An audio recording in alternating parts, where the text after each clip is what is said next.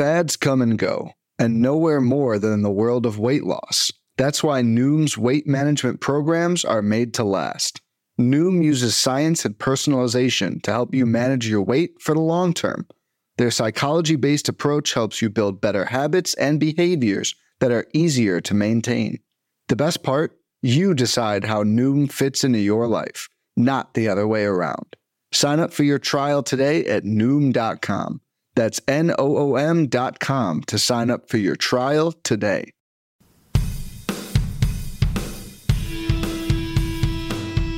How's it going? And welcome to episode 76 of On the Wire, proud member of the Pitcher List Podcast Network. Follow the pod on the Twitter at On the Wire Pod. And if you're listening on a platform that allows ratings and reviews, please take a second to let us know what you think. I am Adam Howe. You can follow me on the Twitter at 80grade. That's all spelled out.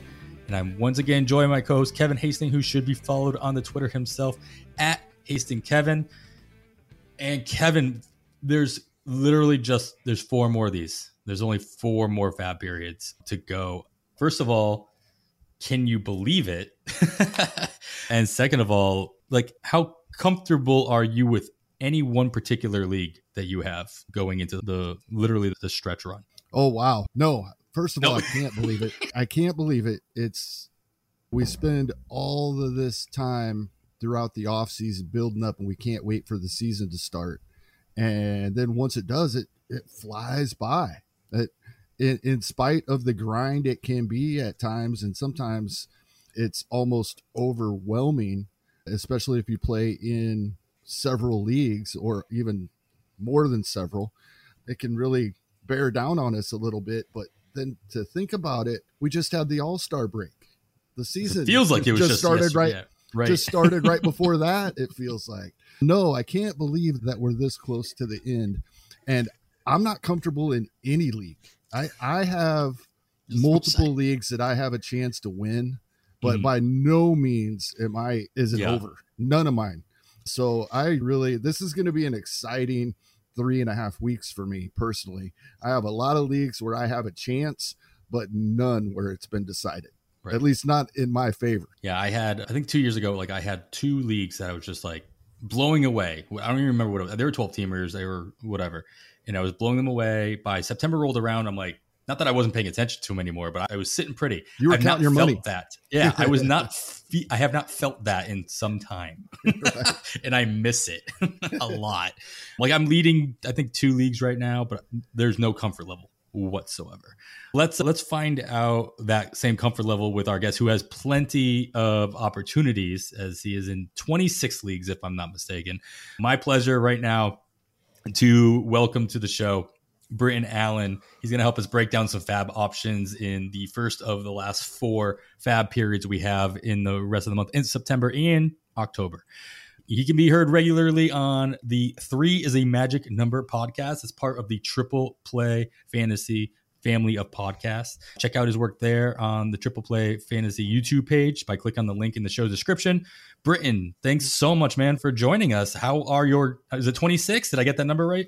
It's 26 leagues. Thank you, Adam. Thank you, Kevin, for having me on your podcast. I absolutely love it. It's one of my favorite podcasts to listen to every single week. And so I'm in 26 NFBC leagues, and I was looking at it today, and I'm in first place in 1 league. So that's 1 for 26. But you have a chance to cash in other leagues. Okay. True. I've got some 4th, some 5th, things like that. But in 1 league, I'm in first. And it's because, coincidentally, in that 1 league, I drafted 1 player that I didn't draft. And every single other league, can you guess which player I drafted in the league I'm in first place in? Is it a 12 or 15? Which style is it? It's a 15 draft champions, 50-round draft and hold. Oh, man, that's a good one. It's an early guy. I'm going with Aaron Judge. That's a good guess. I'm going to go the opposite direction. I'm going to go a rookie. I'm going to go Michael Harris. Those are great guesses. It is Aaron Judge, who, as of today, is batting 304 to be exact, Mr. Judge. I want to make sure I get that right. 55 home runs, 16 stolen bases. This is Barry Bonds 2001 type situation, or Alex Rodriguez or something. And I was looking at that draft because it was the first DC I did. It was like Thanksgiving weekend of last year. And I was so mad that I drafted him. I was so mad because I wanted Teoscar Hernandez and Yordan Alvarez in the third round. I drafted Corbin Burns in the first round and then somebody, but in the third round in my queue, I had Teoscar Hernandez. I had Yordan Alvarez, and they went back to back. And then there's Aaron Judge, and I'm like, oh man, I wanted a power outfielder in my third round. I'm like, God, I don't want Aaron Judge. I was like, all right, fine, whatever. Click that button, and now I'm in first. Yep. So thank you, Teoscar and Yordan Truthers, because I'm better lucky than good, as my father used to say, and I believe that wholeheartedly. So. We'll take it. We'll take it every time, right? Absolutely. At least 1 out of 26 times. For sure. Now, do you make the mistake like me and you jump in 26 NFBC leagues, but then also pile that on top of random home leagues or other leagues on Fantrax and CBS and Yahoo and other platforms, or are you strictly NFBC based? I only do NFBC for draft and hold because obviously with 26 leagues, you can't fab that many leagues unless you just literally are retired from and you just you have the can. It's possible. Maybe not recommended. I have 2 young daughters that would absolutely refuse to let me do anything of that nature. But I do have some Fantrax leagues, and the league that's near and dear to my heart, the one that got me into fantasy baseball in 2015, is a home league, fab home league that is so cutthroat. It's not for money, but it drives people insane that are close friends where we talk about it constantly. But oh, sure. Yeah, but those are the fab leagues I've got are Yahoo and Fantrax, but it's a lot of fun. But the NFBC stuff, I just do draft and hold. All right, let's get some news out of the way so that we can help people who have 26 leagues set their lineups correctly and or consider their fab bids if they need to spend that amount of time fabbing all those leagues or just one league. Doesn't matter. You're going to want this information anyway. So as we tend to do, we're going to hit on a bunch of news and notes items and try to only talk about the things that are related or could be related to the guys you might be considering to fab or the guys you might be considering to cut based on what's happening in the news. So all fab related things here. Really quick one, Kevin, I'm going to kick you off real quick. We got Wander Franco. He's back. He's back from the IL after a couple of hiccups in different rehab stints in Durham. But he returned and he's hit the ground running pretty quickly, batting second in both the games that he's played since his return so far. It's only 2 games, but have you seen any adjustments that the Rays have made that you think are going to impact the next couple of days and into the final weeks of the season as far as their infield and or lineup goes? Yeah, and it wasn't just Wander Franco. The day before, Brandon Lau came back. So it's really got 2 guys back that are going to play every day. We know that as much as Tampa will let someone play every day. It's only been 2 days with Franco, but Taylor Walls has not been in the lineup either day. He had been playing against righties. It's been righties both of the past 2 days, and he hasn't been in there. With Brandon Lau, that kind of moved some guys around a little bit, and we got Harold Ramirez has been really good. We've talked about him a couple of times, and he's probably still overlooked in some leagues. He's been good. They're going to keep him in there. And over the past couple of days, what I've noticed is Christian Betancourt and Francisco Mejia, who had been in the lineup sometimes at the same time with one of them as the designated hitter. That has not been the case. It's only been 2 and 3 days between the 2 players being back, but that has not been happening. David Peralta sat a day, and G-Man Choi sat Harold Ramirez playing first base to open up the DH spot. So that's what we're going to see. We're used to that with those guys typically being Tampa. We know those guys aren't always going to play every day. The big one is Taylor Walls. I don't see a spot for him. Yeah, I don't think he saw a spot for himself the way he had been playing most of the season anyway. If you've been holding on to him in the deepest of formats just because of position eligibility or desperation, I know I've got a couple pieces of exposure on Walls, especially in my DCs and my other draft and holds, but it's been I think I only have him in a lineup in one spot, and it's pure desperation, and I'm probably in 8th or 9th place in that league for good reason anyway. So yeah, I'm just glad to see Wander back in the lineup on a regular basis. I don't have a lot of exposure with Franco, but it's just baseball is better having him on the field. Somebody else is not back. I was considering him back because all the rumors said that Josh Young was going to break camp, and then he broke something else instead. And he was out for the good majority of the year. And he's been rehabbing ever since. Finally, the Rangers decided to call him up, and he debuted a couple days ago. Britton, what are your expectations for this kind of a call up this late in the season? My expectations are through the roof with Josh Young. How about your first major league at bat? You just go ahead and hit a monster home run. And then during that game, too, you go ahead and steal a base. Debut combo meal. That is a beautiful thing. Debut combo meal. I tell you what expectations. How about I just go break those literally day one and we just not even worry about it. But here's what I know about Josh Young is that he tore his labrum in his shoulder back in February. He's been rehabbing hard, but what he really worked on was his mental game. I don't know if y'all knew this, Kevin, Adam, that his great-grandfather was a Swiss psychiatrist named Carl Jung, who pioneered dream analysis and archetype and persona. And so what Josh did is that he meditated and got his mind right. Now, I don't know if any of that's true, but what I do know is true. Yeah, me. But what I do know, I know. But what I have the last name, and so I figure it's probably true. It could be true, but let's not let truth get in the way of a good narrative here. But what I do know, he's a top-rated prospect for the Rangers. He's going to play third base every day. He's the only problem with his at-bats may be Josh Smith, who they also called up, but I think he's playing left field. So he's going to keep moving up the order. He's going to keep hitting home runs. His shoulder feels good because he's hitting home runs and stealing bases. And his mind is right after reading all that psychiatrist Carl Jung stuff in the offseason and the Red Book and whatever else that Swiss gentleman wrote. But yeah, I'm all in on Josh Young. I think he is like the fab get of the week. He's a must add just because of the power, opportunity, and speed component. He's really exciting. Yeah, plus it does seem like there's no reason he won't play every day based on the pedigree and the fact that they even sent down to make room for him Ezekiel Duran, who had been playing some third base as well. So a lot of his competition was swept under the rug as he was coming up, which seemed like the same scenario that we were in back in February and March as the Rangers were basically getting rid of every other third base option and not signing any third base options with the assumption that Young would be ready and compete for Rookie of the Year. I was doing the same thing the Rangers were doing. Right. In the drafts that I did prior to his injury, I was drafting him as my starting third baseman. I'm sure you guys remember third base was pretty thin during draft season.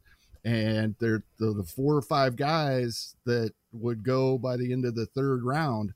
I was waiting and taking Young later in every draft. So in my draft and holds, this is a nice addition for me already. I already roster him in most of my DCs that I drafted before the injury. But yeah, I was in the same spot the Rangers were. Luckily in Fab leagues, I was able to replace him. But some of my draft and holds, I've had pretty weak third basemen all season long. It's a small little celebration in those scenarios. Bring out the party favors. All right, let's move over, Kevin, to the Yankees, who got a couple of big names put on the IL this week, including Anthony Rizzo. He was put on the IL for headaches after being treated for his back. So they specifically said this IL stint is not for his back. It's to clear up the headaches that he got from the medication and or the treatment that he was getting for his back itself, which sounds worse somehow. So hopefully he gets right there as he comes back. And then DJ LeMay, who joined him on the IL as well. So does this make any room for any of we talked about this last week. Does this make any room for any of the rookies that the Yankees have up now and make them more appealing, at least for this next week that those guys are going to be out? Maybe for just a week, but they haven't been very good either. Oswaldo Cabrera has been playing right field, and I have this guy listed for later in the show, but the saving grace here is Harrison Bader starting his rehab assignment as early as tomorrow. It hasn't been officially announced that it will be tomorrow, as in today, as we record on Sunday, and you'll be listening to this on Sunday. Yeah, as early as Sunday, he's going to begin his rehab assignment, and they're saying like a week to 10 days. This is the week to grab Bader in leagues where he's available. I don't have interest in Cabrera. Stanton is back again after missing a few more days after coming back this last time, back in the DH spot. So the lineup is pretty set. Also, Miguel Andujar is back with the team, and he's played 4 of the 5 days. They have had games against nothing but right-handed pitching, and he's playing against them. He should definitely play against left-handed pitching. So I think the Yankees have decided they're done with the rookies for the most part, other than Cabrera, who they need in the outfield right now until Bader comes back. Yeah, to be fair, the Yankees have been done with rookies all season. They didn't have an at-bat by a rookie until 3 weeks ago. For most of the season, at least up until late July, they didn't need it. And they could really use anything at this point. So apparently those aren't the answers for them at the moment. And next week will be very interesting to see the lineups that they throw out there. Like you said, Stan is back. He did homer today. Obviously, Judge is doing what he's doing. I hope his back doesn't act up after carrying everybody else along the way. But that's pretty much it. That's the gist of it in New York. And as we talked last week, they had been just fine with Aaron Hicks in the outfield most days, but after that misplayed fly ball, he's not in the lineup today, which is not surprising. All right, when Bader comes back, he's got quite a hill to climb to make that trade with the Jordan Montgomery trade worth it, at least in the eyes of Yankees fans. Good luck to him on that. Yeah, and good luck to us. He had 15 stolen bases in less than a season's worth of plate appearances, so he can still be a big help there. I will be watching. It'll only be like 2 weeks, but he could help a lot in those 2 weeks. I will be watching with bated breath what he does in those rehab starts. If he steals just one base, I'm going to feel a whole lot better about his chances of actually running when he gets back to the majors. All right, another IL stint here. This one a little more painful, at least in my brain. Keibert Ruiz, he goes to the IL, catcher for the Nationals. I'm not even going to get into the details. Okay, he's on the IL. That's enough. If you want to do that to yourself and Google why, you're more than welcome to. But he's going to be out for at least the 10 days, and he should get as much rest as possible. Just leave it at that. Britton, who is filling in behind the plate in Washington, and are they worth looking into if you need to fill his spot, or are you just hoping that there's somebody else out there at the catcher position? Let's first, you're right about Keibert Ruiz, man. He got a double kick in the balls because he got removed from the Dodgers. So you go from the Dodgers to the Nationals, you got traded, and then you get injured just when you're hitting your stride and having a good season. But I looked at the Nationals lineup or the roster. They have 3 catchers. This is how a team is in full blow, like rebuilding mode. They have 3 catchers that they're carrying on their roster. And it's Riley Adams, Trey Barrera, and they just called up Israel Pineda, who's their top catcher prospect. And I looked at him, and he has started the year in high A ball, played well, earned a promotion, has moved up AA, AAA, and now they're letting him get a taste of the good life for a September call-up. What's better than letting one of your best prospects come up for a taste of the major leagues? They're like, hey, Pineda, no more days in for you on the road out there. We're staying at the Hilton Exley over there. You want room service? Enjoy yourself. All you have to do is have a good time in September and have a really good spring training, and this can be your life. Wink, wink. All you have to do is play well. But unfortunately, none of those guys are like Pineda is kind of like a long-term guy. But I would say as of right now, today, fab, pick up somebody. Go look and see if Gabriel Moreno is out there. So Toronto has got Danny Jansen. They tried to sneak Zach Collins through the waivers. Tricky Blue Jays. He's DFA'd because he's out of options. They're going to sneak him through. But here's the problem with doing that. Because I don't know if y'all noticed, but the Pittsburgh Pirates don't really engage in free agency. What they do engage is in having some dude or some lady looking at the DFA waivers. That's their free agency. There's like a corporate strategy. Job. There's like a corporate. Every day, just check it. They don't sign free agents. They pick up people off the DFA's out of option waiver wire. Like if you go to the Pittsburgh Pirates corporate strategy handbook and go, okay, free agent acquisitions, you open up, it's like chapter 6. You open it and you're like, oh, there's one sentence for our strategy. It says, see DFA waiver wire mid-season. You're like, how is that a free agent? But that's what it is. But anyway, so long story short, so Zach Collins got claimed by the Pirates. So the Blue Jays, they're in contention, man. So they called up Moreno, who in 18 games this year hasn't lit the world on fire. He's a rookie, but let's look at it like this. He's their number one prospect in MLB pipeline. He's top 10 prospect out of all prospect. This guy has all the potential in the world. And so he's sitting out there in several leagues. He's going to be a backup. Danny Jansen has a tendency to get hurt and get cold. So you never know when Moreno can just unleash. And at this late stage in the game, that's what we're looking for, somebody that's got the potential and like an avenue to playing time. And that's what Gabriel Moreno has. So if he's out there and you're looking at, you've got maybe a spot for a backup catcher, I think he's the guy. Nice. I'd be interested to see how much playing time he gets now that he's got Cole back up in Toronto, with them obviously fighting for, I don't know, even the East at this point, but at least holding on to a wild card spot. Kevin, let's go to the Dodgers, who are not fighting for anything. They have everything pretty much locked up.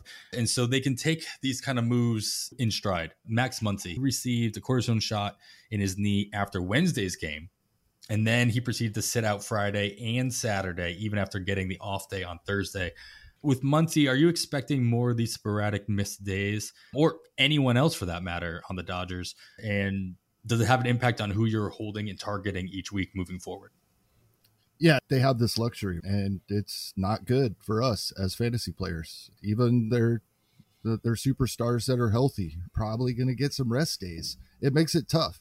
It makes it so when we're looking at a schedule, typically we look at 5-game weeks as, ooh, maybe if this guy's not an elite superstar, maybe I should use somebody else. With the Dodgers, I think that way in a 6-game week, because these guys probably aren't playing every single day. Now, a lot of them have the last week. I shouldn't say a lot of them. 3 of them have.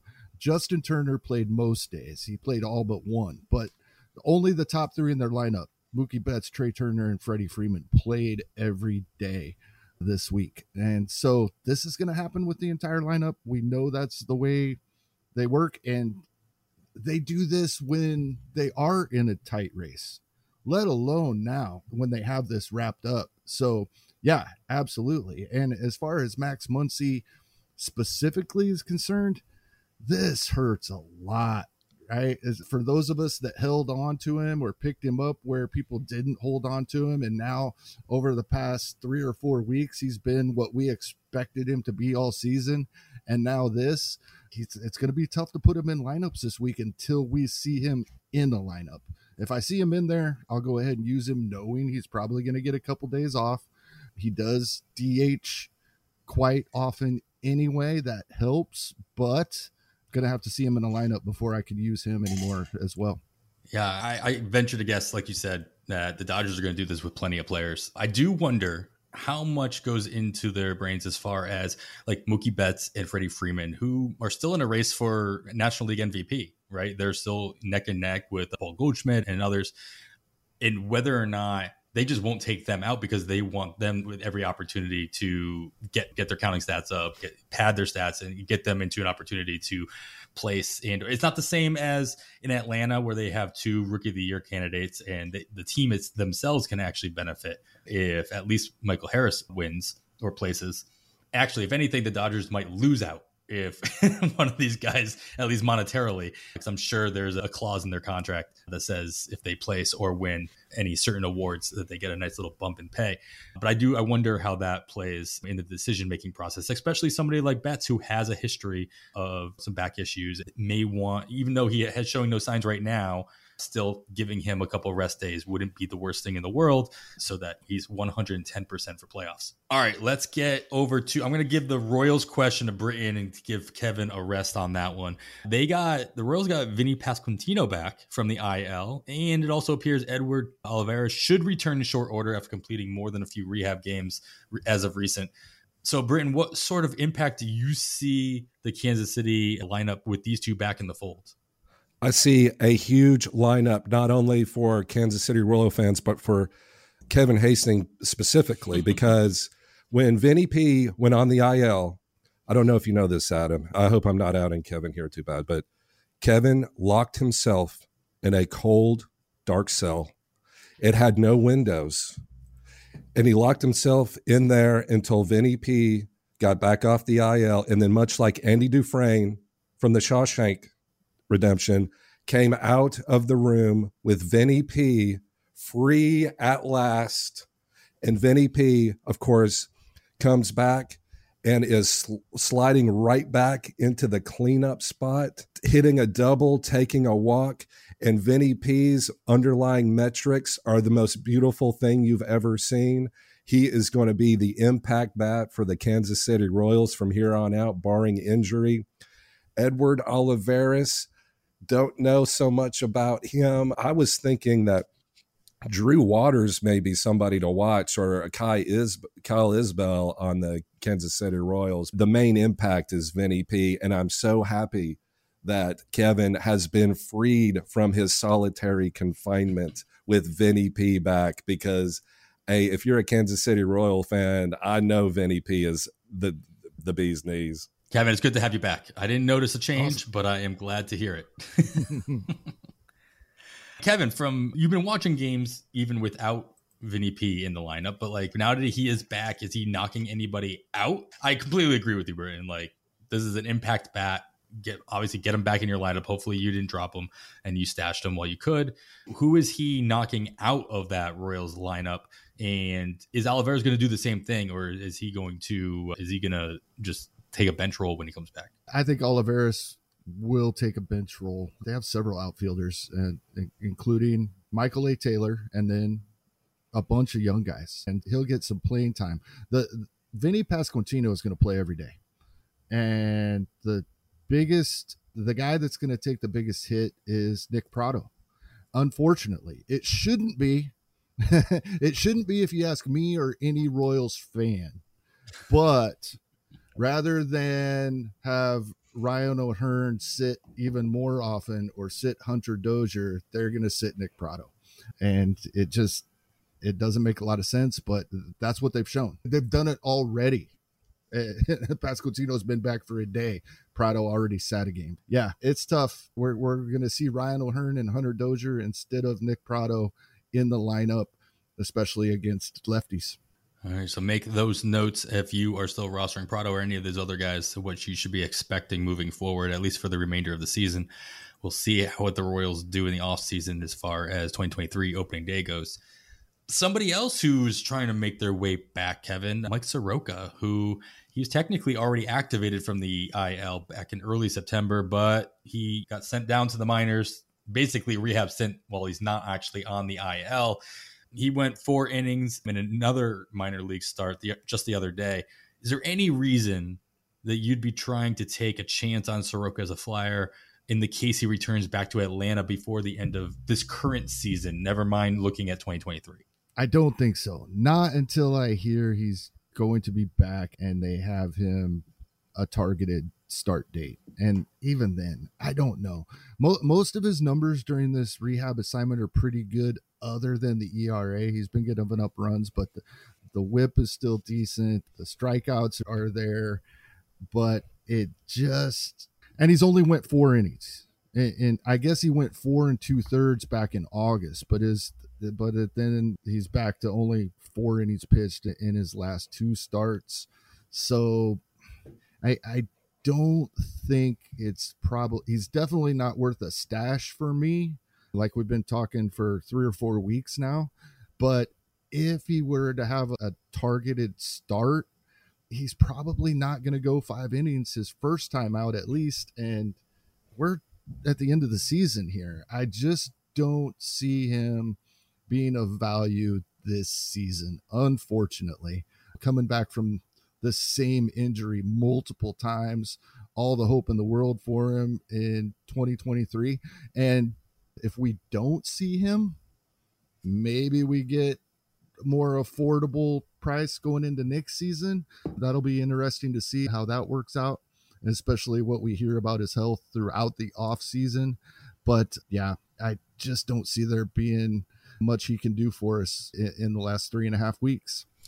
Yeah, that is too bad. The only scenario I see him being even questionably useful is in like a head-to-head league where your league goes all the way to the final week of the season. Your championship is in the week of the season. If you're able to stash him now and plug him into your lineup for that, into your rotation for that final week as like a streamer, maybe you have to be in a very specific situation to take that kind of risk. But there's a name to keep an eye out in possibly keeper leagues right now if you can still stash them and look toward the future. That is an interesting point. I'm in a keeper league where you're not allowed to pick someone up who's on the IL. Officially, he's now off the IL. So you can make a move like that. That's a great point. All right. Britton, we have, he hasn't gotten the IL, but Victor Robles of the Nationals, he's missed the last 3 games with neck stiffness. He's been out since, I believe, since Thursday, and he missed again today, Saturday, as we're recording this. And though, again, he hasn't been put on the IL, he also hasn't been playing every day anyway. So if he just missed 3 days in a row, it wouldn't have been he wouldn't have been bad at an eye. But it was officially announced he wasn't even an option for these games because of the neck stiffness. Is there, because of his sure absence, does it provide any extra playing time for others? And do you see anybody taking advantage of that? Yeah, Victor Robles, your neck gets stiff when you're striking out so much. It hurts. It's called whiplash. I hope he's okay in all seriousness. But this has opened up an opportunity for one of the hottest hitters in baseball. Yes, I'm actually serious. It's an outfielder named Alex Call for the Nationals. In his last 9 at-bats, he's got 7 hits. 7 out of 9 sounds pretty good. 2 home runs, 9 RBIs. Replacing the injured Richard Robles. I know that's ridiculous, right? I mean, talk about just some crazy fluke. I get it. But look, they're not going to rush Victor Robles back from any type of injury. It's not like he was killing it anyway. So why not give Alex Call a look for the Nationals? They're obviously in rebuilding mode. We heard about Kyber Ruiz. I won't bring that up again. But yeah, Alex Call is an interesting name to take a look at. And they have several other members, too, on the Nationals. The big get from the Padres in the Soto trade was C.J. Abrams. And C.J. Abrams is fascinating because he's started out slow and he's young, but he was such a hot prospect. And now that he's been called up as the everyday shortstop for the Nationals, he's been batting. He's been .360. He's been getting on base. His key is stolen bases. He's a super fast guy. With Victor Robles out, there are several interesting players to look at. My favorite being Alex, a.k.a. Last Call. I don't know if y'all ever heard that. Yeah, I don't know if y'all ever heard this last call for alcohol. I've heard that maybe at the bar at 3 a.m. they say, look, you don't have to quit drinking, but you can't drink here anymore. I may have heard that once or twice in my college days. But anyway, so give Alex last call a look because, hey, he's super hot and there are 4 fab periods left. Why not try to find somebody that's super hot and just put them on your bench spot and see what happens? There we go. Exactly.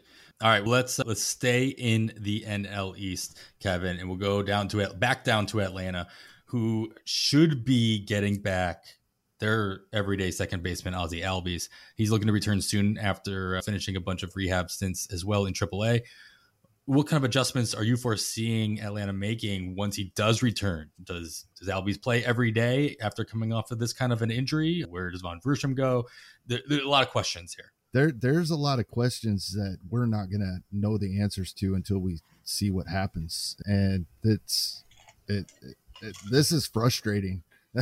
Like we talked last week about, fantasy baseball is fun. This is one of those really frustrating things that if we guess wrong is going to make it not so much fun. Now, I was wrong when Vaughn Grissom first came up. I thought Albies would be back a little sooner than it is ended up being.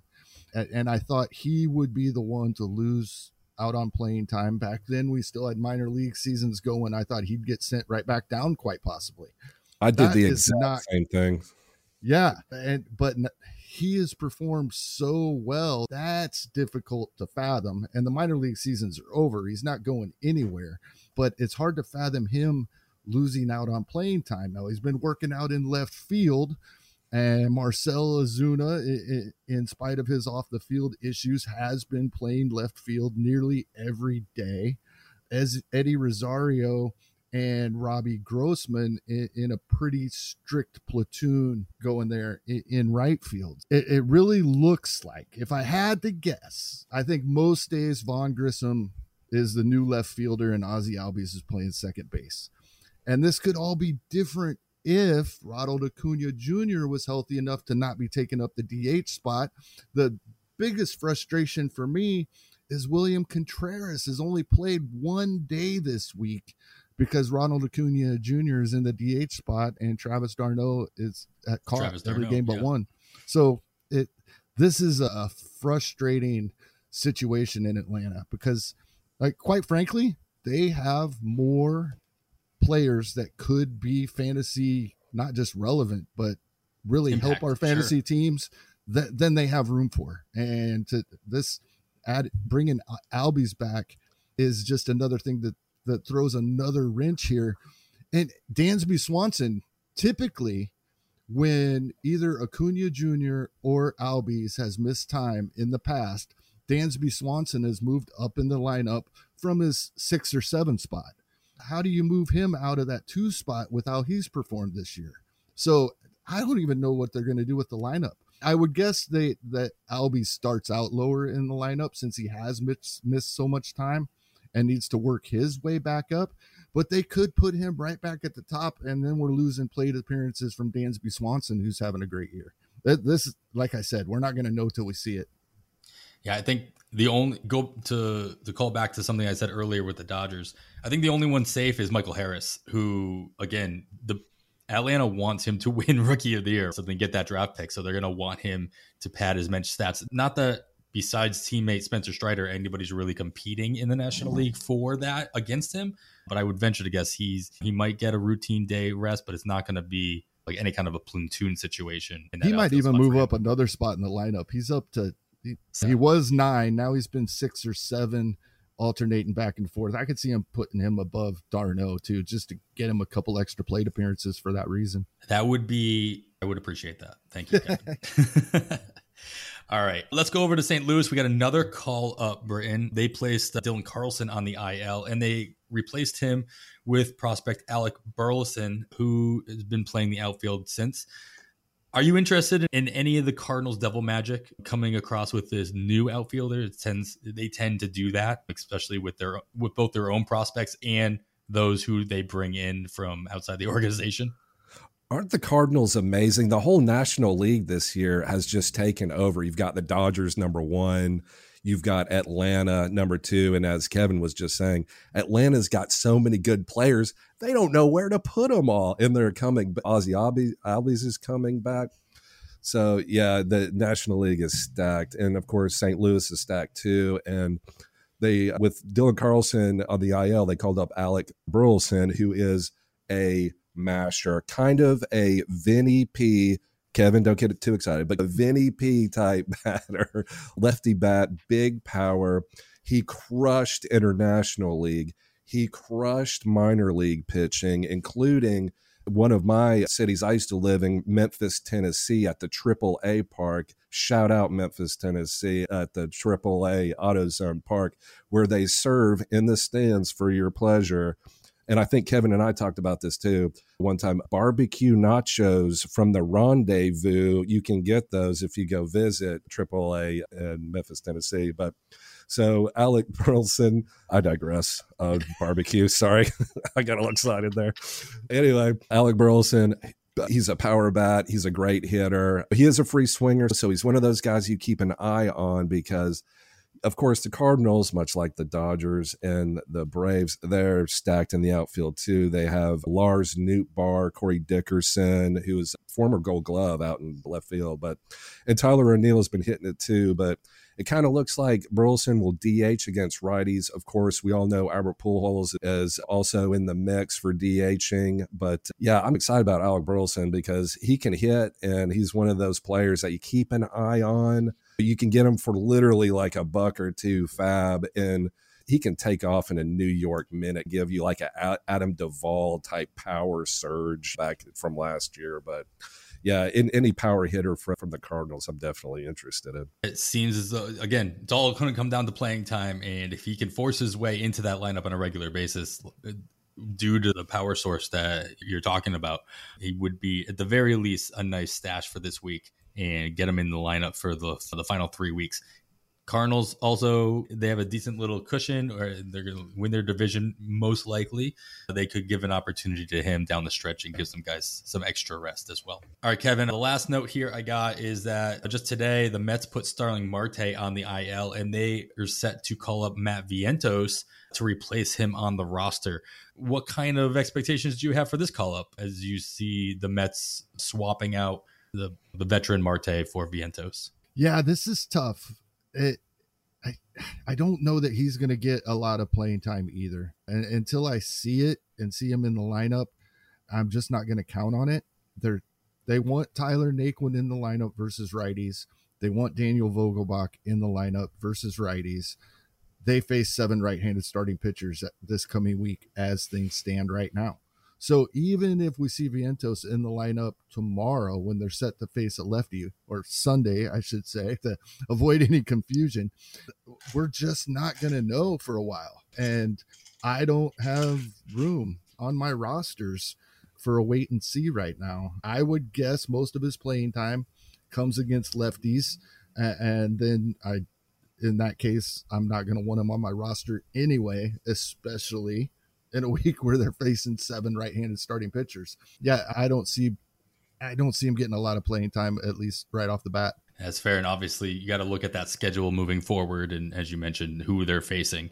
Obviously he could come in as a pinch hitter later on in the game or what have you, but that's doing next to nothing for you unless you are, again, in the most desperate of situations. All right, guys, that's going to wrap it up for our news and notes section of this episode. As always, I'm sure we missed a whole bunch of stuff worth noting. Keep up with all the news of the day. Make sure you're listening to the First Pitch podcast with Chad Young, Scott Chu, and Daniel Port. They break down the news, highlights, and observations from every day's worth of games, as well as looking ahead at each slate to keep you up to date with everything you need to know to win your fantasy league. In just a moment, we're going to talk to Britton about some other news that did come through just on Friday. This is the section where we will talk about news that doesn't necessarily have to do with Fab. Leave it at that. But before we do that, we will take this quick break. Hey, Alex Fast here, and thanks for listening to this podcast on the Pitcher List Podcast Network. If you're a fan, consider supporting all of us by getting a PL Plus subscription, where you're going to get an ad-free website and get access to our Discord, where you can talk to all of our podcast hosts and staff. Plus, you can hang out with our incredible Pitcher List community. It's basically a baseball sanctuary year-round for as low as $8 a month. You can sign up at pitcherlist.com/plus, and you're going to get your first month free with promo code podcast. Also, don't forget to check out everything else we do as well, from YouTube videos, live streams, newsletters, off-season articles, TikToks, breakdowns, over 15 baseball podcasts on our network. We can't stop talking about baseball even during the off-season. So sign up for PL Plus today at pitcherlist.com/plus and use promo code podcast to get your first month free. All right. Thanks for listening. Let's get back to the show. All right, guys, we are back. Of course, you are listening to On the Wire. I am Adam Howe, joined every week with Kevin Hastings, and our guest this week, Britton Allan, is joining us. We're going to talk about some news that we don't normally talk about on this podcast, because it doesn't really affect your fab bidding for this weekend or the rest of the year. And of course, this is the big rule that everybody's going to be talking about. So I want to make sure we got some thoughts in here early on, and it'll be a constant barrage of information on Twitter and in articles and on podcasts. But of course, Major League Baseball did vote to change a couple rules going into the 2023 season. There'll be addition of a pitch clock. And from my understanding, it'll be a 20-second pitch clock when there is a runner on base. Otherwise, it'll be a 15-second pitch clock when the bases are empty. They are going to ban the shift, which from my understanding, it means that all the 4 infielders, 2 infielders have to be to the left and right of second base, and both feet have to be on the dirt. Some interesting note that I did read was that it doesn't stop an outfielder for coming into the infield to start a play as well. So it just means that the 4 infielders have to be on opposite side of second base. And then they are going to, I don't have the number exactly, but they are going to increase the size of the bases on the base paths for second and third. So with that in mind, Britton, I'm going to let you get your thoughts out here first. I just want you guys to talk about, are these things going to affect, if you were to do a draft tomorrow, which there's already been at least one DC draft happening.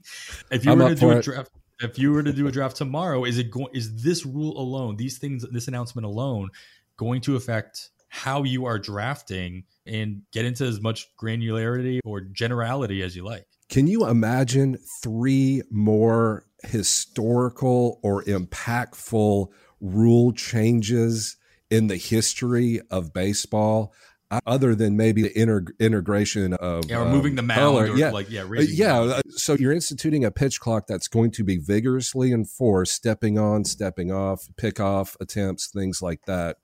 So those are going to change how pitchers approach every single batter and every single runner. Then the shift, which is going to impact every single left-handed batter and every other batter too.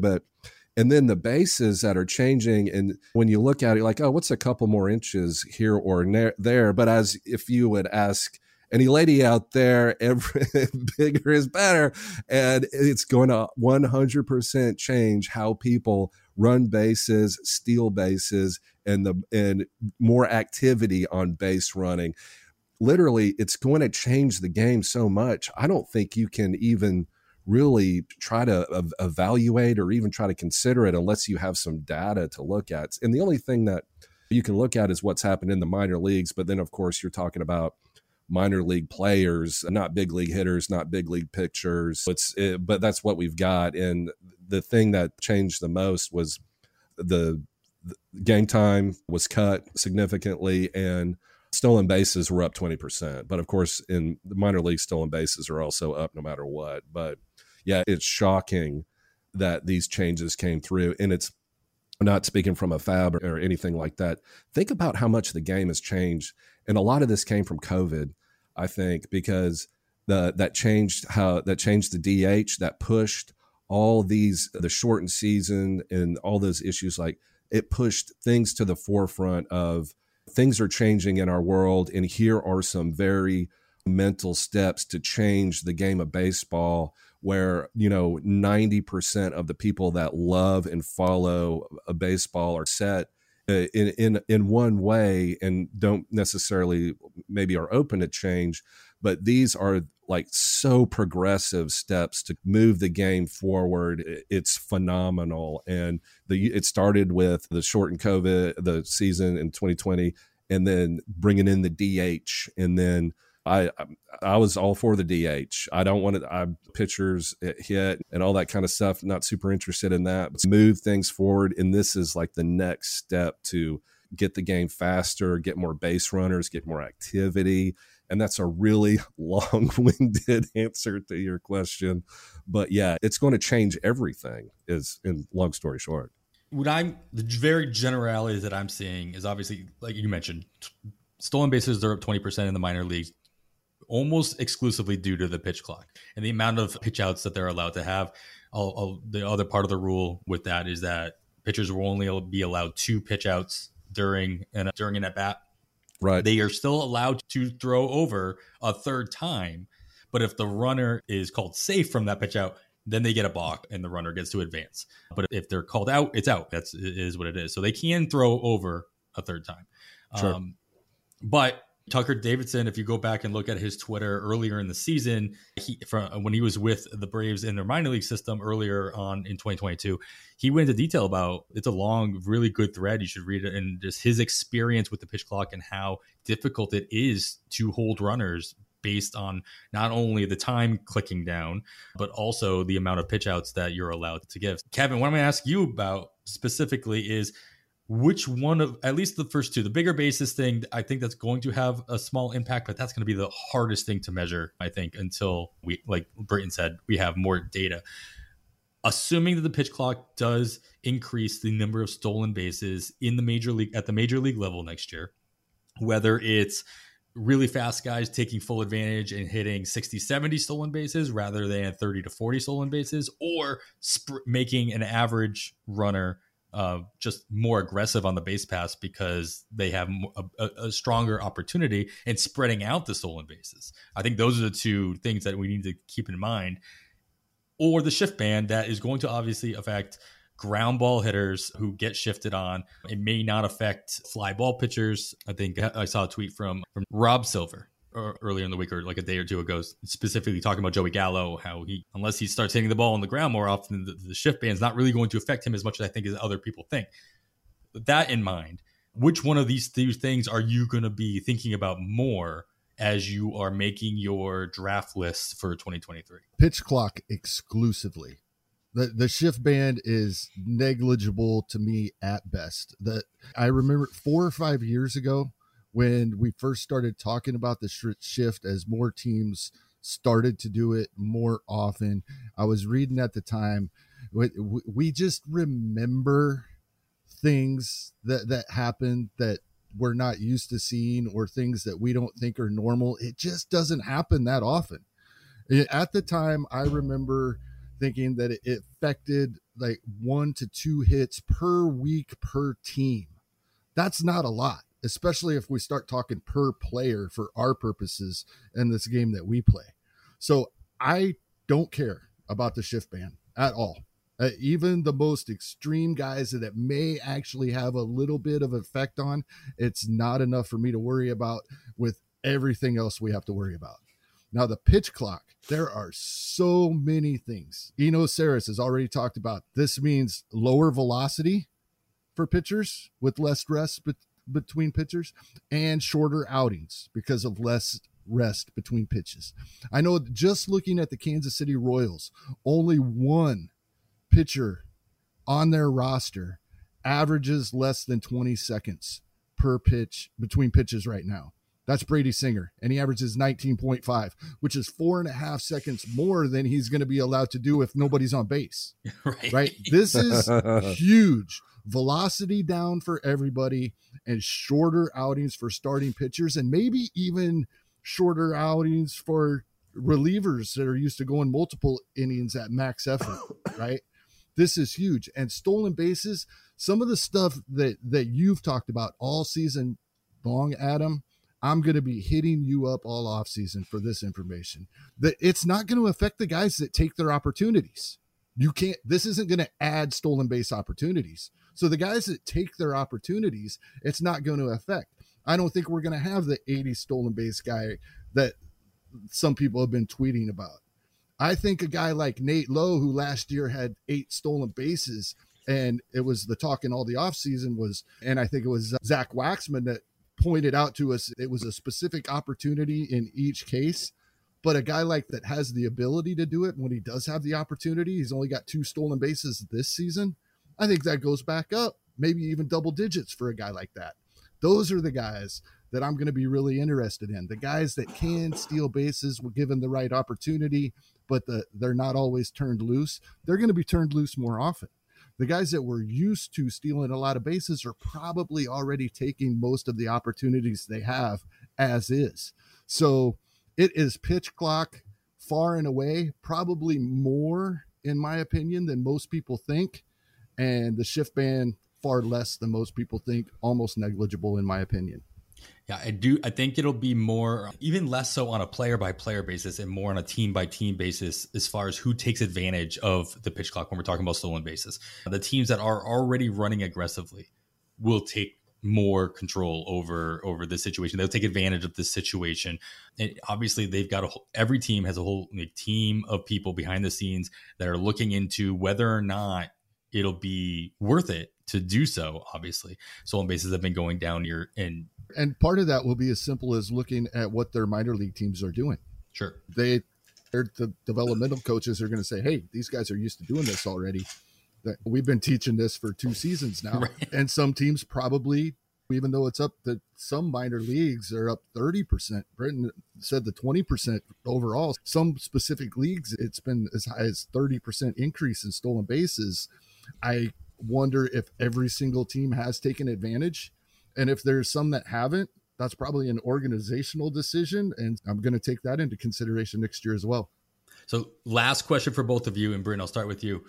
Again, we're going to hammer this stolen base opportunity thing here, but do you think that this will stop pushing up stolen bases in at least NFBC drafts, where we see if you're not stealing more than 20 bases, you're not being considered in the first 2 rounds, et cetera, assuming that the stolen bases are going to get spread out to even more players? Or do you think you'd rather be pushing up the guy that could take advantage of jumping up from the Bobby Witts, jumping up from 30 to 40 to 50 stolen bases? Do you think that's going to have an impact in ADP? Yes, I do. And I think Kevin made such a great point. It's not obviously your speed guys like CJ Abrams, like they're going to steal no matter what the base size is. It's the guys like Nate Lowe, like first baseman, third baseman. Like one of the reasons why, Paul Goldschmidt was so great in all those years, because he was like one of the only first basemen that stole a bunch of bases. And couldn't it also push up catchers too, like JT Realmuto? Like he's a catcher that steals 20 bases. And players these days, they know what WAR is.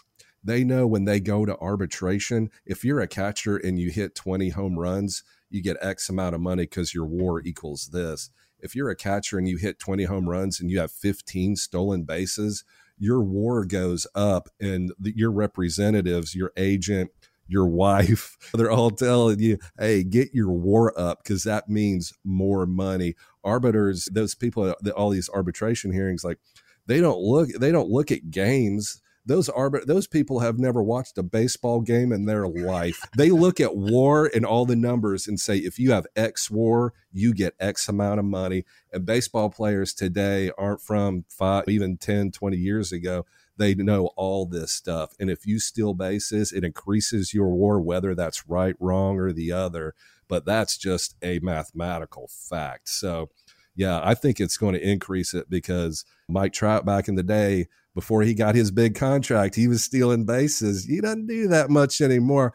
And I don't think it's out of left field, pun intended, or center field, I guess, that Aaron Judge just happened to have the highest stolen bases of his career this year, because that WAR daddy number is going to go way up on top of the home runs. But I think it's player driven. And it's going to be money driven, because if you're a player and you steal bases, your WAR is higher. It's really that simple. Kevin, are you spreading out your stolen bases in an ADP, or are you think you're going to push those up? Do you think the field is going to push them up even more so because of this? I think the field will push them up. I'm not certain yet. Like I said, I'm going to hitting you up for some of this info in the off season, and it doesn't matter in many cases. In so many cases, I'm going to be looking at what guys like Todd Zola is going to crunch numbers and tell us what we should do. I'm going to do some of that myself based on, I know you already have a lot of this research done. I'm going to be hitting you up. Others are going to do the same. But I think in general, the guys that we already know steal bases are going to get pushed up even further than we're used to. And my hope is the numbers tell us that's not what we should do, because that's when we can take advantage. And my inclination is I think that could be the case. I think it's going to be guys that we don't think of as stolen base guys that are going to reap the benefit of this. And so then that's a huge advantage if most people are pushing the traditional stolen base guys up. Especially if you're doing one of these very early drafts in October or November, before a lot of the high-end research has been published or at least even teased or announced, ADP is going to change. I'm waiting for your article at Pitcher List on this, Adam. I want it Appreciate before the pressure. I want it before the end of the league championship series. I want this done. I want to be able to read this.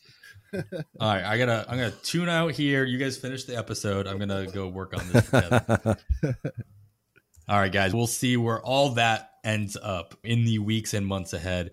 But for now, let's put our eyes directly on this coming week, and let's give the listeners some names that they can consider for their fab pickups this Sunday evening. And we are going to stick with our normal order of operations here. But first, we had a quick question from @TriplePlayFantasy. And I want to get your guys' take. Like, we got 4 weeks left. The question is, how much money do you guys have to even work with when we're going after these players that we're recommending in your typical 12-teamer and or 15-teamer, if there's a major difference?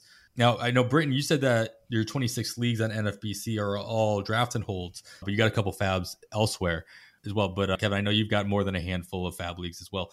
I'm working with, I think I talked about this last week, in my 12-teamers, mostly in our listener leagues. I got a little bit less this week since I spent like over $100 last week on pretty much anybody I wanted. I'm still in a like $300 to $400 range for the last 3 weeks. So I'll be probably spending a good $100 a week going through my roster with a fine tooth comb. My 15-teamers, a lot less. And this happens to me every year, honestly. Like, I always have way less money in my 15-teamers. I'm making a lot more moves in those 15-teamers on top of the fact that my 12-teamers, I also know I don't have to spend as much money throughout the course of the year on any given week to pick up the guys I want. And I always have conditional bids, even in 12-teamers, so I can save that kind of money unless a big name does pop up and I really want them. But how are you guys, Kevin, how are you looking in your various leagues? As we talked last week, I was down to $2 in one. That is now $0. So I range from $0 to about $100. However, in most leagues, I have about 30 or 40 bucks left, which is about what I plan on at the beginning of the season. I plan on spreading it out throughout the season, and anybody listening that's listened before knows that we're pretty conservative with our bids, both of us here. But it's at the last month of the season, I'm not counting on there being any big names or anybody that is really going to have a huge effect. We talked about Josh Young earlier in the show. Britton's 100% correct. He's a must add in every league. He'll be on all of my bid lists, but I probably won't get him in many. And at this point in the year, it's not just because I am by choice bidding low. It's out of necessity. I'm saving $3 or $4 for that final half week of the season, $5 or $6 for the last full week before. That means I have $10 to $15 for these next 2 weeks to spend.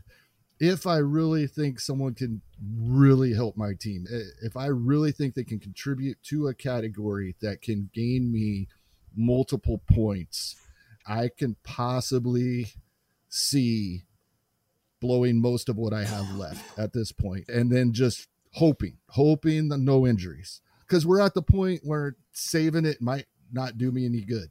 We're at that point. We have to do things we wouldn't do earlier in the season if we want to give ourselves a chance, and we're not going to have that chance if we just play it by the book that we have written for ourselves for the year. I'm about where I expect it to be in most leagues, some quite a bit less, some a little more. But yeah, typically I have $30 or $40 left in $1,000 fab leagues. Would you find yourself in a situation now that you expect yourself to be in? As Kevin mentioned, do you budget in that way, or have things come up? Things have completely gone off the rails in the 15-teamers. I'm over aggressive. Like a 115 team league I'm in, I bet I spent all my fab on Michael Harris. Like, if I see that one player that I just absolutely have to have, I go for it. The 12-teamers are different. I've still got half my money, and I think I'm under aggressive in the 12-teamers, even though here we are with only 4 fab periods left. But yeah, there's just something about it. And those 15-teamers, I feel like it's now or never. So I go, Sure. I go crazy. All right, then let's get some players. That's why the people are here listening. They want to know who they should be considering. And especially this time of year, though, everybody listening, just keep in mind, every roster is different. This is why we break it down by category. You may not need any speed. You might have 25 stolen bases more than the next lowest person. You don't really care. You're probably skipping ahead the next 5 or 10 minutes into the next category. You know what? That's okay. But we're going to go through each category anyway. We'll start with our power category, guys. Kevin, we'll start here with you. Who might be hitting a couple bombs this coming week that you're going to want on your teams if you need that power? Yeah, shallower leagues, AJ Pollock is pretty widely available. He is 100% rostered in the 15-team main events, 90% in the 12-team online championships, but only 27% on Yahoo. I know that's 3 outfielders typically, smaller rosters, but I think 10-team leagues. But when he's healthy, he's a top 30 outfielder. So he's healthy right now. Things are going well. Also, the White Sox are set to face 3 left-handed starters this week in their 6 games. And on the season, he's hitting .294 with 10 of his 11 home runs on the season versus lefties. So where he's available, I like AJ Pollock. Deeper leagues, Kerry Carpenter still available in over half of 15-team leagues and everywhere else. He's only 2% rostered in the online championship, 1% on Yahoo. He had 30 home runs in only 400 plate appearances, AA and AAA this season, before coming up to the Tigers. And in spite of the Tigers lineup, I talked a little bit the last couple of weeks about it's hard to use guys in the lineups like this at this point in the season because of our other counting stats. We're counting on the entire lineup to produce for us so that we can get runs, so that we can get RBIs. But he's hitting enough home runs and getting on base often enough that he's scoring multiple runs each scoring period since he's come up, and he doesn't play every day. He's a platoon guy. Fortunately, he's the strong side of the platoon, and hopefully there might be less of that down the stretch. The Tigers aren't going anywhere. Maybe they see what he can do against everybody, and that would be an added bonus. But he's hitting home runs and driving people in and scoring runs. He's actually scoring runs at a higher rate than driving them in, which has been great for his stat lines. And he's doing it while hitting .270. This has been 19 games now, 70 plate appearances, and he's still hitting .270 at the major league level, only striking out 24% of the time. That's not amazing, but for a guy with his power, slugging .508, that's pretty darn good. Yeah, I think a lot of people, myself included, just stop looking at the Tigers as an option. And yeah, these names go to the wayside. They go unnoticed. You got to look through the entire league. So I appreciate that call out for sure. Who might you be looking at if you need some power this week? I love Cal Raleigh from the Seattle Mariners. He's their everyday catcher. And of course, he's well known. He's going to be rostered in all your main event leagues. But if you're like me and you're playing in Yahoo and Fantrax leagues, he's only 50% rostered. And he had a 1.430 OPS and 5 home runs last week. He has hit a power surge. And I just love that whole vibe from the Seattle team. Like I'm from Nashville. I've never been to Seattle, but I feel like that is an exciting team to watch. Julio Rodriguez, Ty France is hitting well. It's just a great vibe up there. And Cal Raleigh too is a young guy, starting catcher. And man, he is on a hot streak, 5 home runs. It's so great. So if you're in a league like me, like Fantrax or something like that, he is definitely somebody to go look at as for a power source out of your catcher position, which is great. Yeah, especially in those leagues where you only have the one catchers, he's still very much available and very much useful. probably more useful than who you have going on. Oh yeah, with a hot team too. That I love it. It's so good to be on a team that's feeling that mojo, feeling that surge, especially because Seattle's trying to make their first postseason appearance in what, like 3 Too long? decades? Sure. Yeah, I don't even know, but I love trying to find those players that are just riding the wave with the Julio Rodriguez of the world, and this is one of those guys. There you go. All right, let's get out of the power category into our speed category. If you're looking for the stolen bases, if you still need some runs, Kevin, who might you be looking at this week? Like I said last week, the pressure's on, Adam, because we're on a pretty good run on these call-outs over the past 5-6 weeks now. This is going pretty good. And I got a couple of guys this week, but they're not guys that are going to help anywhere else.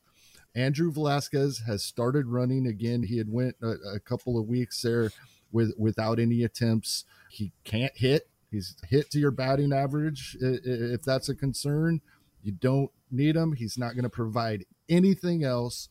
But if you need stolen bases, he's back at it. In fact, he had another one on Saturday. So he's up to 16 on the season now. And he's somebody that is widely available because he's not good at anything else. The other guy doesn't even play. Not good at his job. The other guy doesn't even play except to steal bases. Terrence Gore has 3 World Series rings and might get a 4th since he's been added to the Mets roster in time to be on the postseason roster. That teams have done this before. Added him right at the last possible second, put him on the roster so he's eligible for the postseason to do nothing but pinch run. And it's already worked. He did not have a plate appearance in the game for the Mets that he stole a base. So the advantage there is you're still not getting anything else, but he's not going to hurt your batting average at all. He did get 1 plate appearance in another game for the Mets. I believe he still has more stolen bases than plate appearances for his career by quite a bit. So there's no guarantee he's going to get in a game. The Mets have a 7-game week. I feel pretty confident we see at least 1 stolen base out of Terrence Gore this week. Like we always say, you get 1 stolen base out of somebody, that's a 26 stolen base pace. That you'll take that every day, especially if you were scrimping and scraping in that category. Britton, you got your eyes on any other speedsters or run producers this coming weekend? I've got my eyes on Elvis Andrus, who is playing for the White Sox right now. And I know, I get it, like old beat up Elvis Andrus, and he's been in the league for so long, but he's 34 years old. I'm 45. I wish I could go back to 34. I can't. We consider 34 years old, but he's been hitting at the top of the White Sox lineup, and he has been red hot, more like white hot. So White Sox hot, right?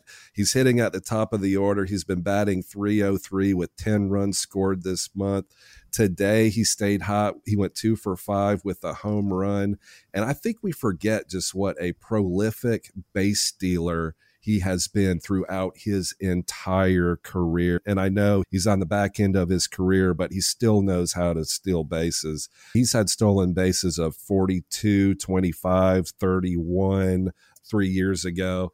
So Elvis Andrus is at that point in his career where he's on the back end. This is kind of Oakland kind of got rid of him, and so he signed with the White Sox, and so he's batting leadoff, and he's on a mission, and he's red hot right now, and I think he's somebody to look at because most people are just going to say, oh, Elvis Andrus, give me a break. I want nothing to do with that.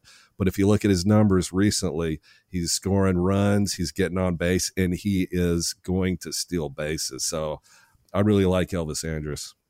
Yeah, he is. I love this call. In Tim Anderson in many ways. And he's outproducing what Tim Anderson was doing, quite frankly. And Tim Anderson is not expected back until the postseason, so we don't care about that. He really helps in every category. He came over to the White Sox on the 19th and already has 4 home runs and 2 stolen bases. And now for the past 10 games has hit in that leadoff spot. So he's going to get the plate appearances. This is one of those rare finds for this time of year. Britton, you talk about, this is what your podcast is all about. This guy leading off, that is so huge. that we have a leadoff hitter that is producing available to us at this time of year.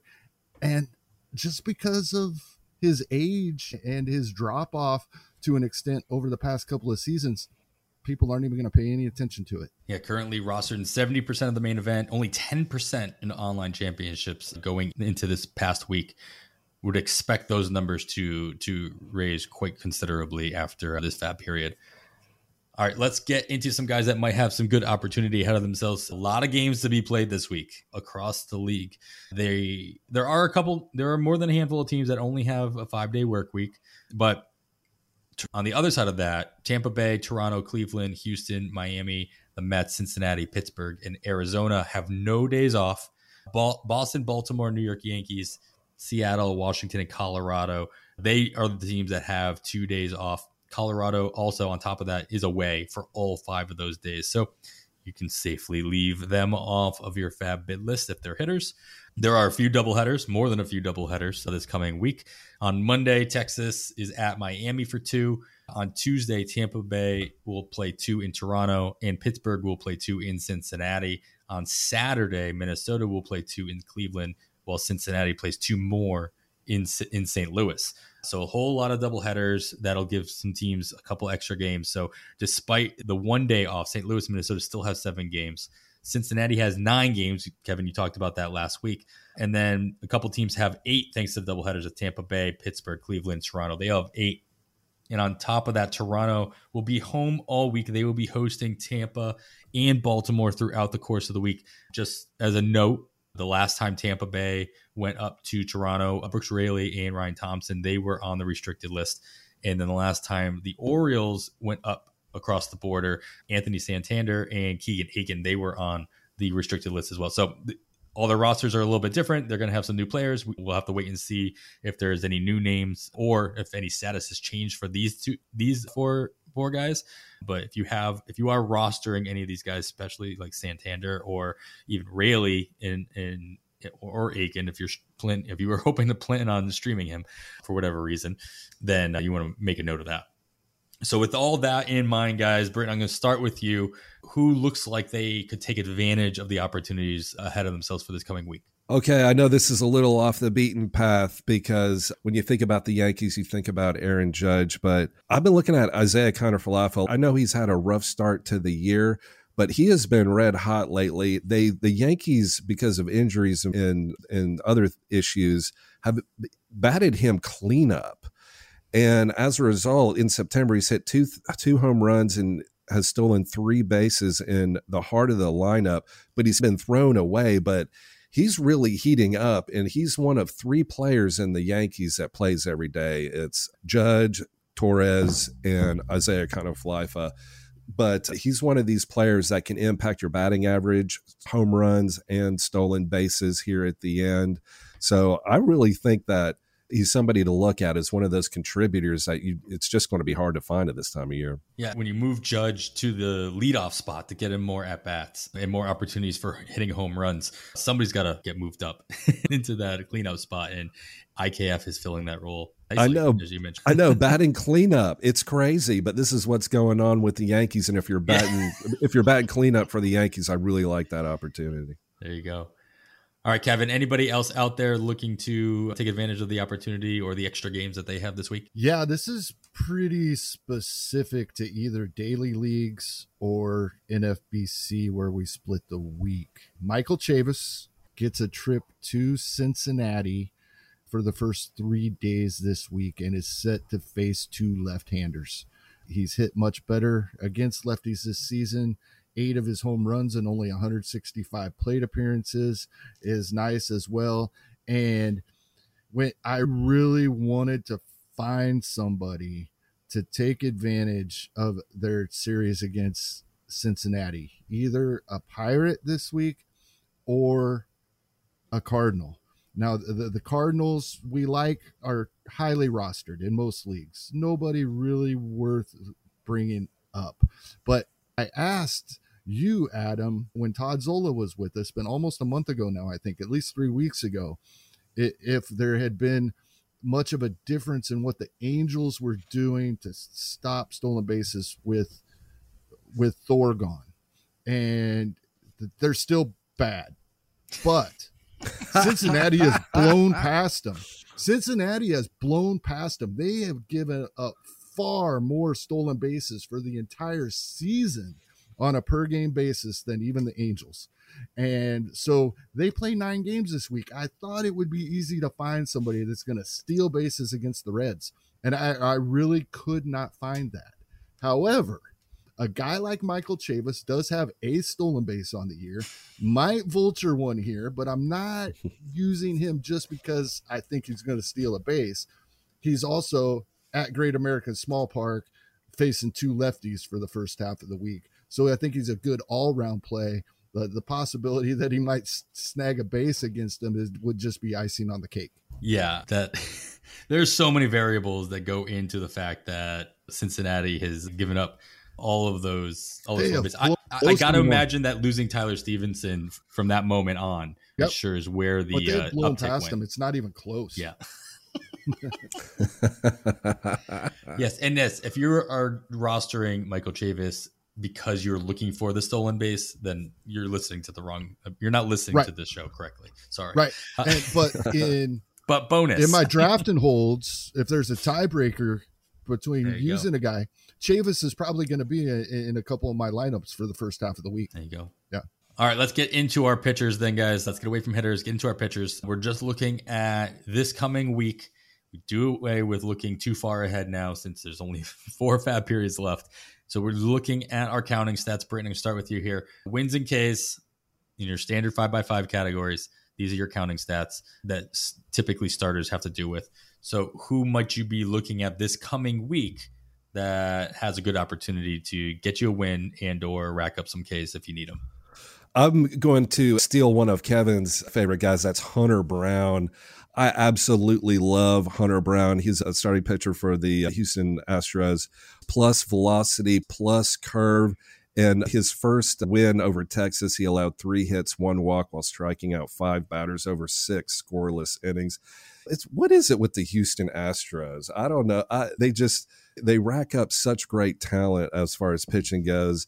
Of course, you got Framber Valdez, Christian Javier, Lance McCullers, Luis Garcia. It's like the list never ends, and the rich get richer with Hunter Brown, who is their 4-year-old phenom in the organization, and now he's coming up, and I think he is somebody that playing for a great organization, a great team with the stuff to do it, I think he's a must-add. It doesn't look like Verlander's coming back this coming week through a bullpen session, I think, on Friday. They're not going to be rushing him back. They're just going to want him warm enough for the playoffs.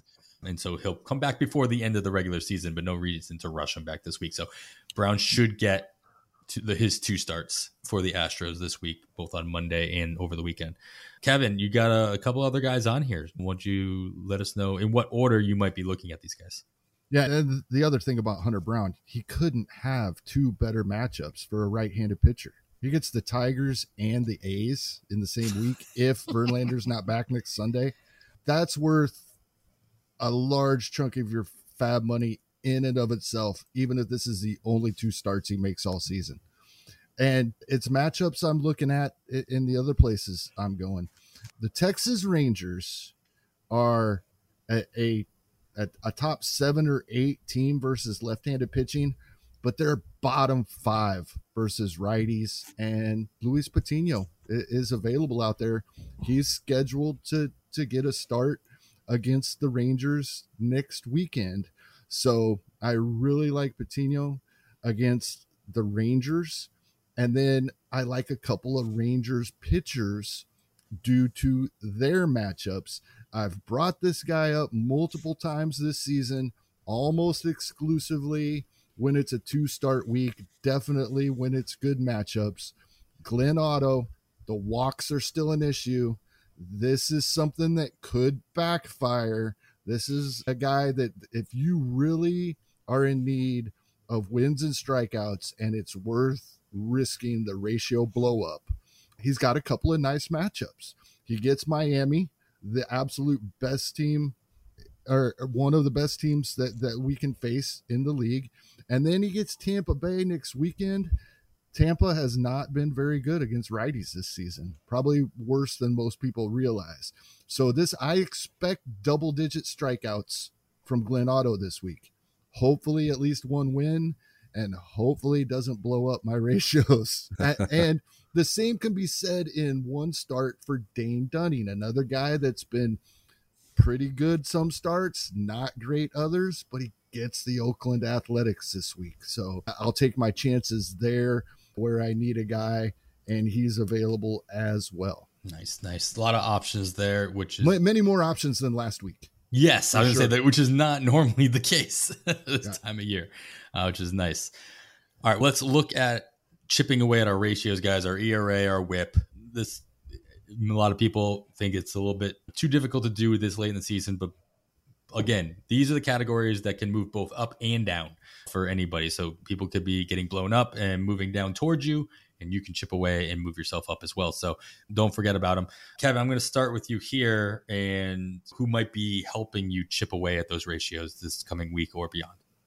Yeah, when I brought up Karinchak a couple weeks ago, you talked about there being multiple options in the Cleveland bullpen, and I really like Sam Hinges as well. He gets multiple innings quite often. In fact, 3 of his last 4 have been 4 outs or more, 2 of those being 2 full innings, and 0 earned runs during that time. 60 strikeouts in 53 innings pitched on the season. I know we're talking about ratios here, but the strikeouts are an added bonus. And he does have the ratios that we're talking about here, a 2.72 ERA on the season. He's given up 1 earned run since the All-Star break. It's amazing what he and, as you mentioned, other guys in that Cleveland bullpen have been doing for most of the season now. Nice. Yep. Yeah.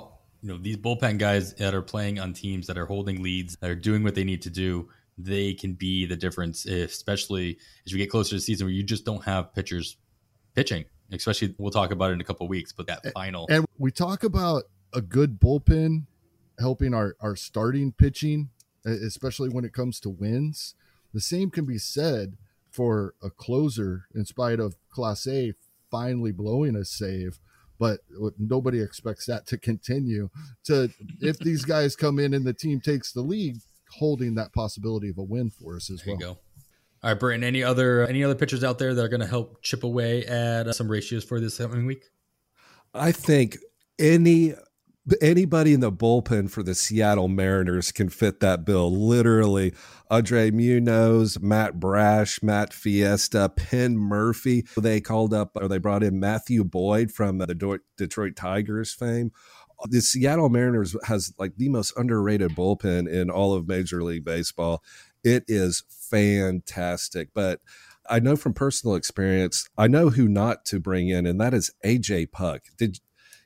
He's got the stuff. Did y'all see what happened to him on Friday? I got so excited. I was like, okay, here we go. It's AJ Puk time in Oakland. Oh no, he went in he was in a 3-0 game, came in for the save in the 9th, gave up 5 earned runs in 0.2 innings pitched, lost to the Chicago White Sox 5-3. I'm like, is this ever going to happen for AJ Puk? I don't know. But were you watching the game, Britton? I did. I'm blaming you for the couple of shots that hurt me. It's totally my fault.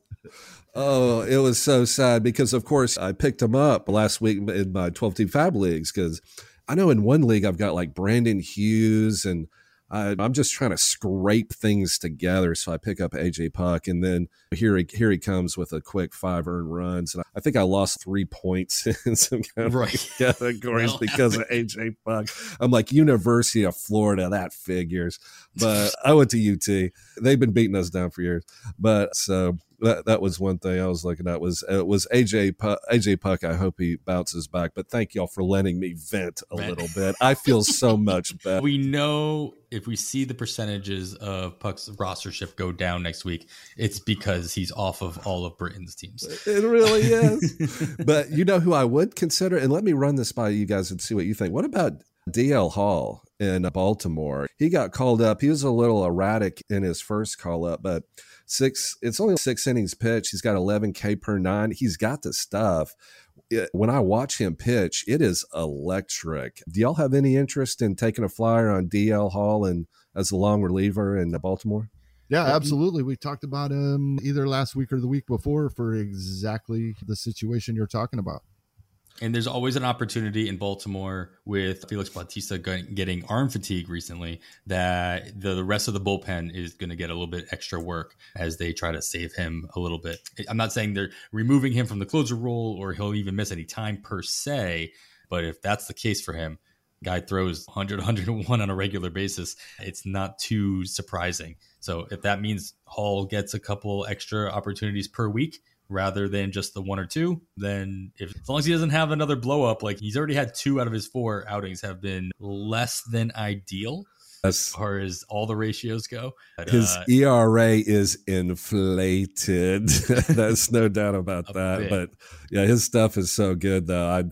I just want to keep an eye on him. All right, let's move in. As I talk about one closer that's obviously not available, let's talk into our last pitching category. That is the saves category, everybody's favorite category. Kevin, start here with you. Who might you be looking at to fill in some save opportunities for you?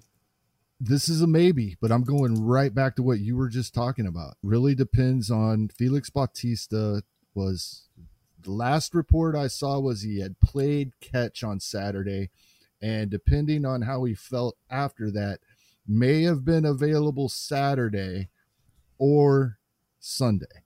They go out and give up 17 runs to the Red Sox, and we don't get to find out if he was available or not because they didn't use him anyway. So really monitoring this situation the rest of Saturday, and for our listeners, all day Sunday. Fortunately, typically all but one game has ended, and it's usually ended as well by the time we have to get our bids in. But if Bautista either can't go or is going to be limited, I'm looking at Dylan Tate in Baltimore. In his last 4 appearances, he's got 2 wins and 2 saves. We can't get those. Too late for that. Would have been amazing to get that from a reliever. But he's probably the guy now with Lopez gone if Bautista does have lingering issues upcoming. So monitoring this situation really closely, and if it looks like Bautista might either miss time or be taken out of the role for a little bit or be limited, I might add Dylan Tate in a couple spots. All right. Besides the Baltimore situation, Bruno, you have your eye on any other bullpens that might be giving different opportunities to different pitchers at the end of games? The one I was looking at is in Miami. Tanner Scott has performed well, but he's also blown some saves. He's been in the doghouse recently. And the guy that the Miami Marlins traded for from the Dodgers, Dylan Floro, who was hurt at the beginning of the year, going through some rough spots, but since the All-Star break, he's been playing really well. 18 innings pitched with a 2.5 ERA, 1.28 whip, which is nothing to write home about it. But in the Miami bullpen, that'll put you at the top of the list. His K/per walk is 19-6, and most importantly, so he finally got the opportunity for a save chance. I think it was like his 4th on the year, but this past Friday, Tanner Scott was used in the 7th. Floro was used in the 9th. He had a clean inning and got the save.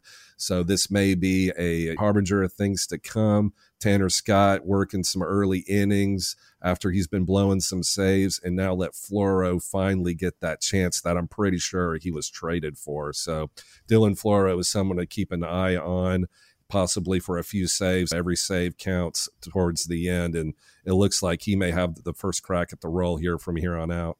Man, especially at this time of year, man. Possession is 9/10 of the law. So if you're giving somebody the opportunity and they're taking advantage of it, you got to assume, unless it's due to arm fatigue or overusage or something like that, that a change could be in the air, an opportunity could be taken advantage of for sure. So I like that call out a lot.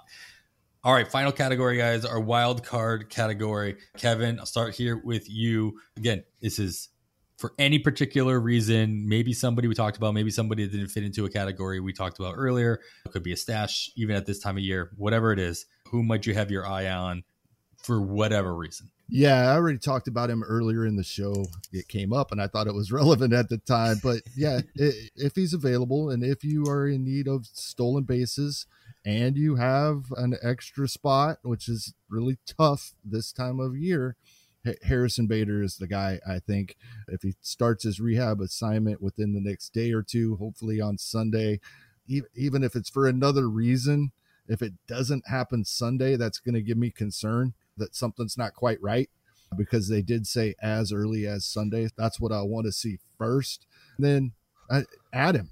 He'll be much more expensive next week when you're trying to make that add, as he will probably be called up.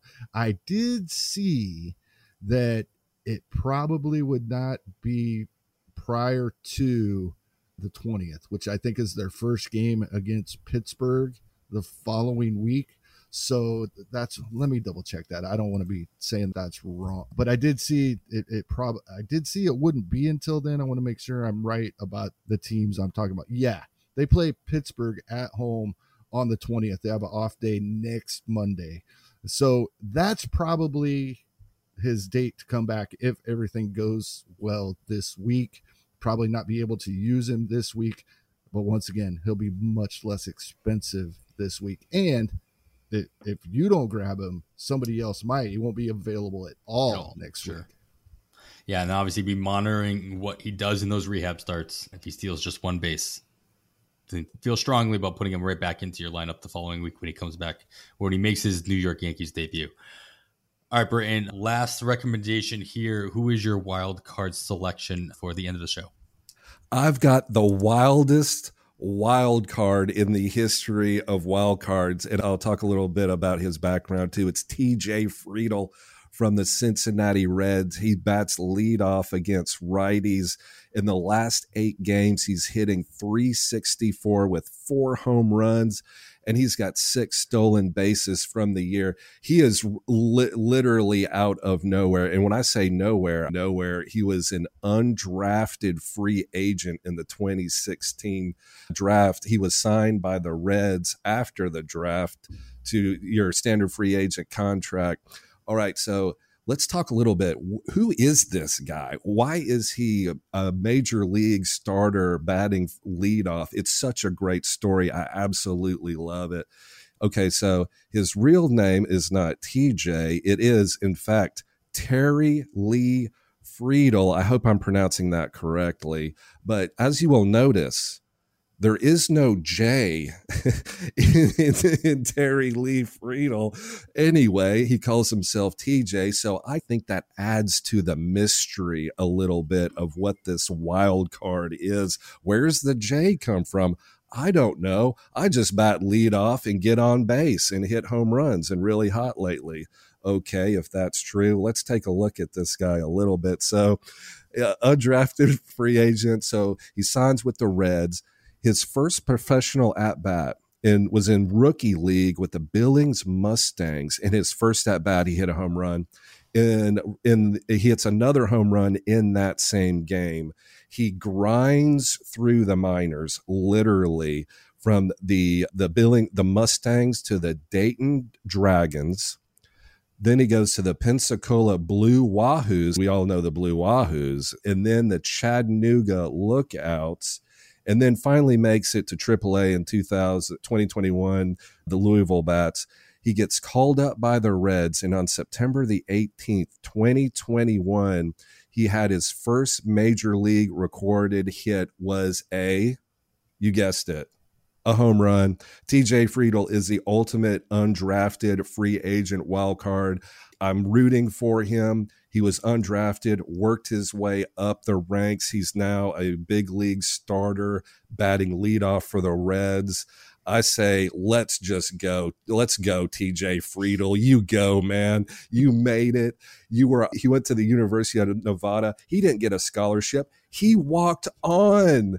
Talk about an underdog story. He's kind of Rudy at Notre Dame or something, except he's a much taller with free-flowing hair. But so that's my wild card. That's a long-winded wild card, but that's TJ Friedel. He's been an underdog his entire life. He's 27 years old. He's got the opportunity. I hope he takes it and just has the best year ever. I love that he's leading off against righties, like you said. I hope he can take advantage of this 9-game week that the Reds have and bat plenty of games against lefties as well, because I think they are set to face a couple of lefties throughout the course of the week as well. Just 2, I think, of the 9. So. All right, so he should, even if he seats those 2 games, he'll get the full 7-game work week throughout the course of the week. Love the call out. Love the deep dive into who TJ Friedel is, though. So it's really good to know who the players are that you are spending your fab on. And if any listener of your wonderful podcast knows where in the world the J comes from, it is killing me. It's like Homer J. It's like Homer J. Simpson. It's like maybe the J is just there. It's just why is it there? It's not your name. I don't know. Someone tell me. I love it. All right, with all of that in mind, I think that's going to do it for our recommendations. Kevin, do you have anything to sign us off with as far as any added strategy or recommendations or words of wisdom to our listeners? Just a reminder, right? Something everybody knows, but we're head-to-head playoffs are, if they didn't start in your league this past week, they're definitely probably starting this week. Definitely probably. I guess I just said that.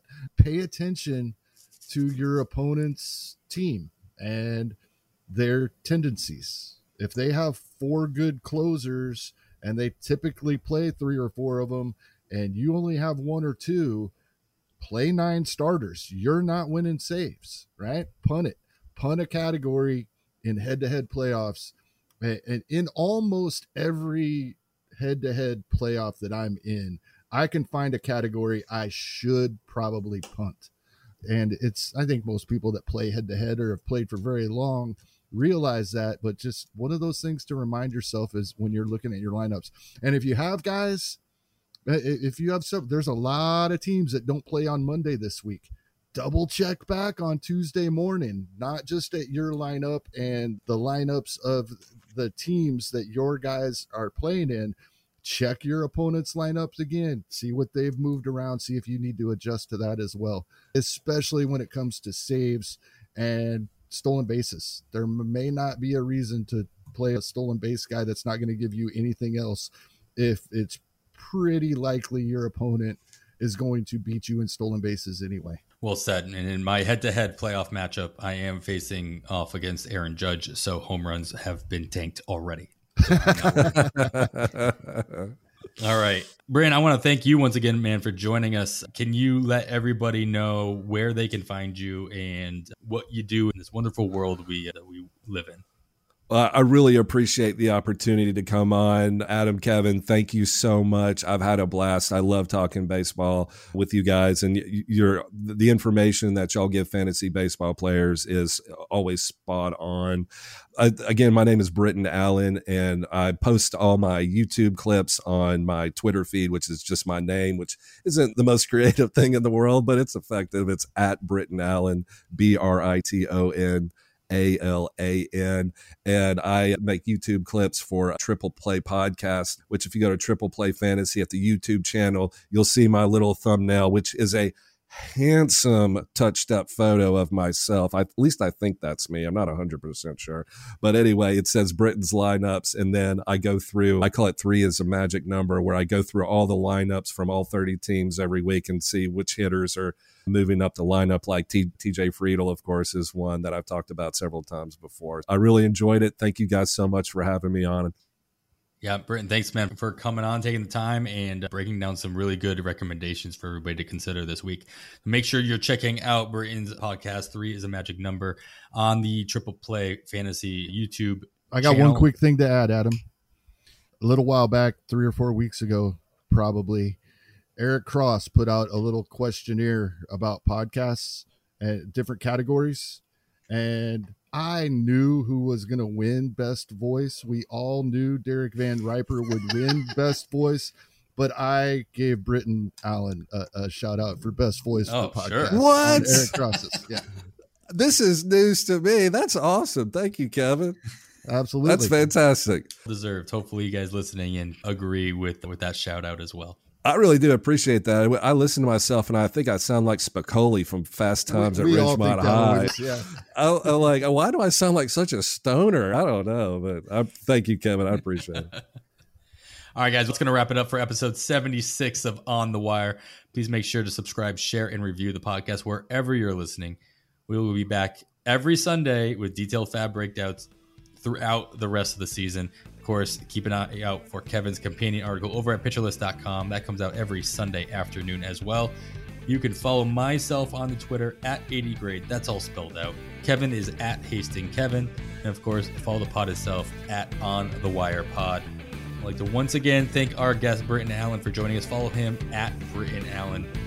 I am Adam Howe, and on behalf of Kevin Hastings, thanks for listening. With that, we bid you goodbye.